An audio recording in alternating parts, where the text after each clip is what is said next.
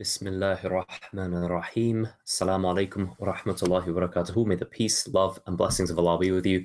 Welcome to Ramadan Transformation, day number 23. Last night could have been Laylatul Qadr. I hope you were up late praying.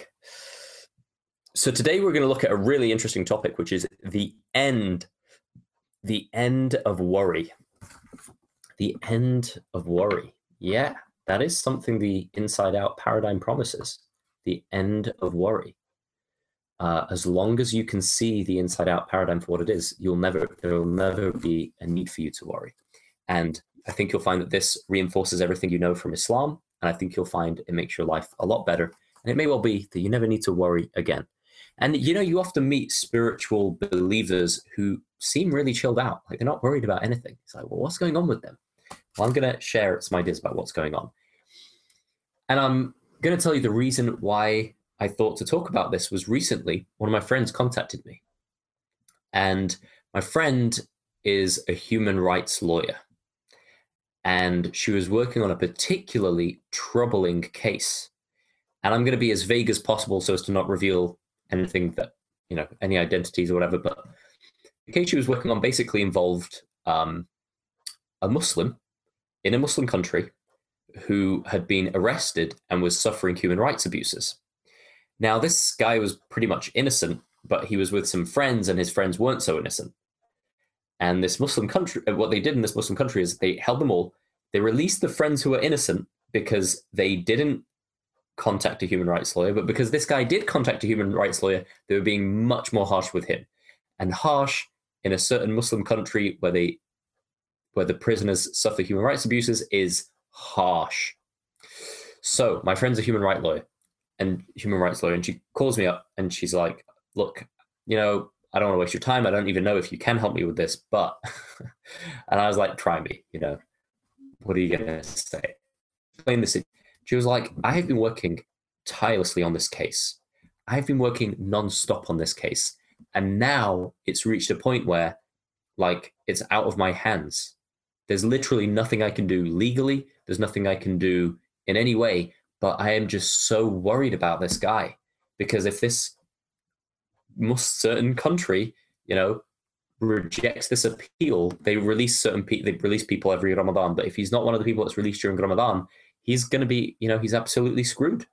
He's going to be suffering these human rights abuses. He's going crazy in there. And she told me more and more the story, and it's very touching and it's very heartbreaking to hear this. An innocent person is in jail suffering human rights abuses. And I was thinking, man, as a human rights lawyer, I mean, you probably see stuff that I just read about in the news or see on television and movies. But mashallah, she does amazing work. We do dua for this friend of mine. She's doing amazing work in the world. So anyway, she was telling me this story, and the real problem was she's worrying really, the extent to which she's worrying. She told me she hadn't slept in months. She hadn't slept properly in months, and when she did sleep, she'd be dreaming about the case. So we're talking about there's a real psychological toll this was taking on her. And there was something that I could see about the situation that she couldn't see yet. And that's what we talked about. And within about 45 minutes or an hour, probably about an hour, she was like, oh, wow. She was just so relieved. You could see it on her face, right? She lit up again. So what happened in those 45 minutes? Well, there was something I could see that she couldn't see. The thing that I'm grounded in, that I bring to the table, is I can see really clearly the inside out paradigm. And it's not that I see it. Yeah. So let's just say I can see really clearly the inside out paradigm. So because I could see the inside out paradigm, because I could see our feelings come from thought, not from the situation, that gave me some leverage and it gave me some space to have a real conversation with her. And I said, look, there's two distinctions I'm going to make. The first distinction I'm going to make is that it's actually a lyric from a song written by a friend of mine. Worry ends where faith begins. I got that right? Yeah. Worry ends where faith begins. She's like, what are you talking about? I don't know if I said it in those words, but I said, worry ends where faith begins. And I said, look, you have been acting as though you are in charge of whether or not this person suffers human rights abuses. You've been acting as though you are in charge of how much pain this person experiences, right? Because, and it makes sense for you to think like that. I mean, you're the lawyer. If you're successful in your case, he's going to be freed from jail, right? And if you're not, he won't be. But you've been acting as though it's on you. And I said, I want you to remember a hadith. The Prophet ﷺ said, and I'm going to paraphrase it, but he said, if all of the forces in this world were to gather together to harm me, they could only harm me to the extent that Allah has already prescribed for me. And if all of the forces in this world were to do good to me, they could only do good to me to the extent that Allah had already prescribed for me.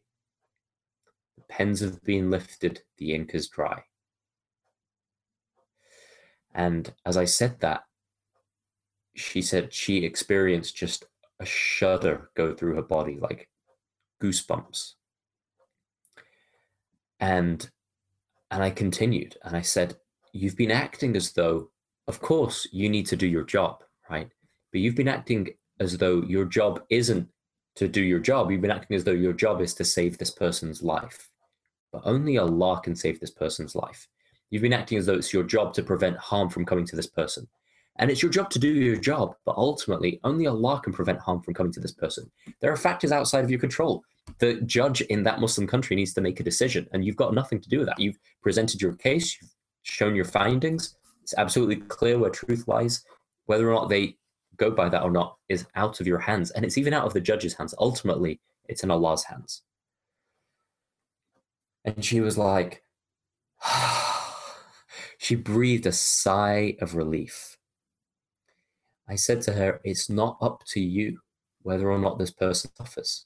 It's outside of your control. You are not in control. And it freaks people out to know that they're not in control, but only when they forget who really is in control. And then I gave her a couple of metaphors. I said, look, you are not the pilot of this case. You, even though you're the head lawyer of the human rights lawyer, you are not the pilot. You are the plane.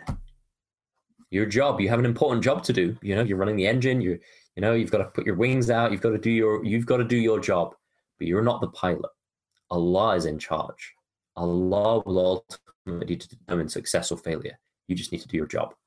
So that was the first distinction. The second distinction was that became really obvious from our conversation is that she had been telling herself, oh my God, I'll just be so happy when this case is over. And I said to her, it probably really looks to you like if he's freed from jail. And I asked her, how will you feel if he's freed from jail? She's like, oh my God, I'll be so relieved and so happy. And I said to her, how will you feel if he stays in that jail for the rest of his life? She said, I'll be distraught. And I said, no, you're wrong. It's reasonable for you to think that, but it's actually incorrect because your feelings won't come from the case. And I said to her, your happiness, this is the second distinction I made. I said, your happiness does not depend on the case. Your happiness does not depend on the case. Because you know what? Even if the case is over and even if he's freed, next thing you know, there'll be another case, there'll be another situation. You'll be, maybe you'll be happy for a few minutes, for a day. Maybe you won't be. Maybe you'll be frustrated at something else. Who knows? I said, what's your next thought going to be? She's like, I don't know. Like everybody, I asked this, what's your next thought going to be? I don't know. Yeah, and feeling comes from thought. So you don't know what you're going to be feeling tomorrow, whether or not he's released.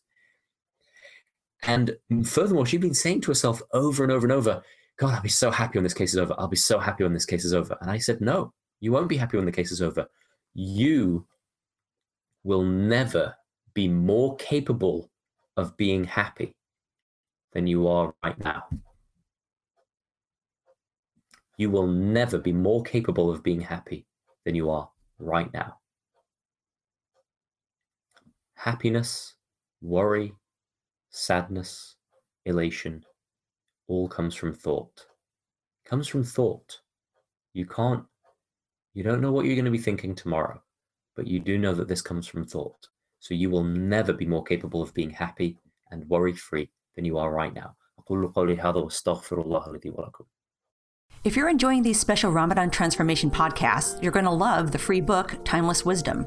To download it and get a free video training series on how the Quran can transform your life, go to www.quranforbusypeople.com.